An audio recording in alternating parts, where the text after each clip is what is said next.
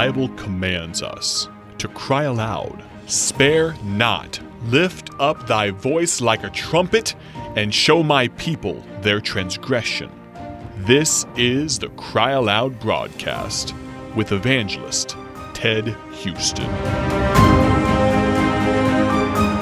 So if you've been listening in daily, friends, you know that we're talking about this subject, America, blessed of God, why?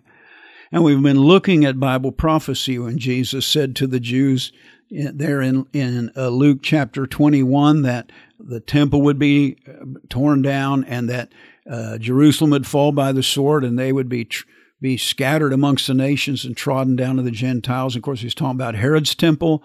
That was destroyed 67 to 70 A.D. by Roman Emperor Titus, and the Jews were dispersed. And so some things happened in the Middle East in that time that we're not going to get into, but then they're trodden down of the foot until the time of the Gentiles be fulfilled. And so the Gentiles are very important. So I looked at Gentiles and found that Gentiles first mentioned in Genesis chapter 10. And in Genesis chapter 10, we find that the Gentiles are the descendants of Japheth. In Genesis chapter 9, we found where God prophesied concerning his three sons, and he said of the Japhethites, God shall enlarge Japheth, and he shall dwell in the tent of Shem, and Canaan shall be his servant. And so God said that the Gentiles would become major world powers and that they would accept Christianity. It's interesting in Genesis 9, verse 26, what he said to Shem, who is the father of the Israelites.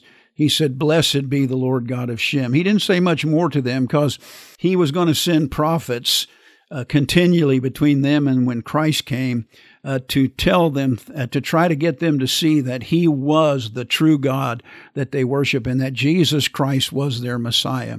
So anyway, so we find that God says now that God will trod down the Jews until the time of the Gentiles be fulfilled, and that he would enlarge Japheth and they would become the world powers. And so we see, dear friend, this. And then we realize then, as I've mentioned last broadcast in Acts 16, that Paul had gone through the region of Asia Minor, which is present-day Turkey. And if you look at a map, you'll find that the Turks are not Arabs. The Turks are Caucasians. They're Japhethites. They're Gentiles.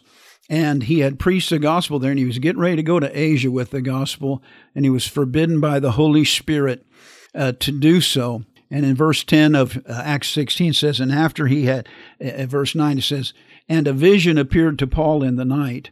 There stood a man of Macedonia praying him, saying, come over into Macedonia and help us. And after he had seen the vision, immediately endeavored to go into Macedonia, surely gathering the Lord had called us for to preach the gospel unto them. Therefore, loosing from Troas, he came with a straight course to Samothracia, and the next day to Neapolis, and from thence to Philippi, which is the chief city of that part of Macedonia, and a colony. And we were in that city abiding certain days. And if you know anything about the ancient history, Macedonia was a nation right above Greece. It's now back in existence. But it was started by Philip of Macedon, who was the father of Alexander the Great. And Alexander the Great was the great leader of the Greek Empire. So here we have a Gentile man saying to Paul, bring the gospel over to us. And so Paul goes there, and at Philippi, he finds that there's a prayer meeting going on down at the river. He goes down there and he meets Lydia, the seller of purple. She gets saved and baptized, and she asks Paul if he won't start a church in her home. And so the first church on the mainland of Europe was started by the Apostle Paul with the Japhethite people, the Gentiles. And if you think about it, from there, the Christianity spread and became the religion basically of Europe. And God had said that the Japhethites would dwell in the tent of Shem. They would accept Christianity. Now, it's different forms of Christianity, but if you go to Europe, you'll see its vestiges. You'll see the temples and the steeples and the churches. You have the Russian Orthodox Church. You have the Greek Orthodox Church. You have the Eastern Orthodox Church in Turkey. You have the Roman Catholic Church in Italy and Spain. And you have the Huguenot churches up in France, the Calvinist churches. You have the Dutch Reformed churches. And in England, you have the Church of England. And so Christianity spread just as God said, and it was with the Gentiles. Now keep that thought, and we'll continue tomorrow.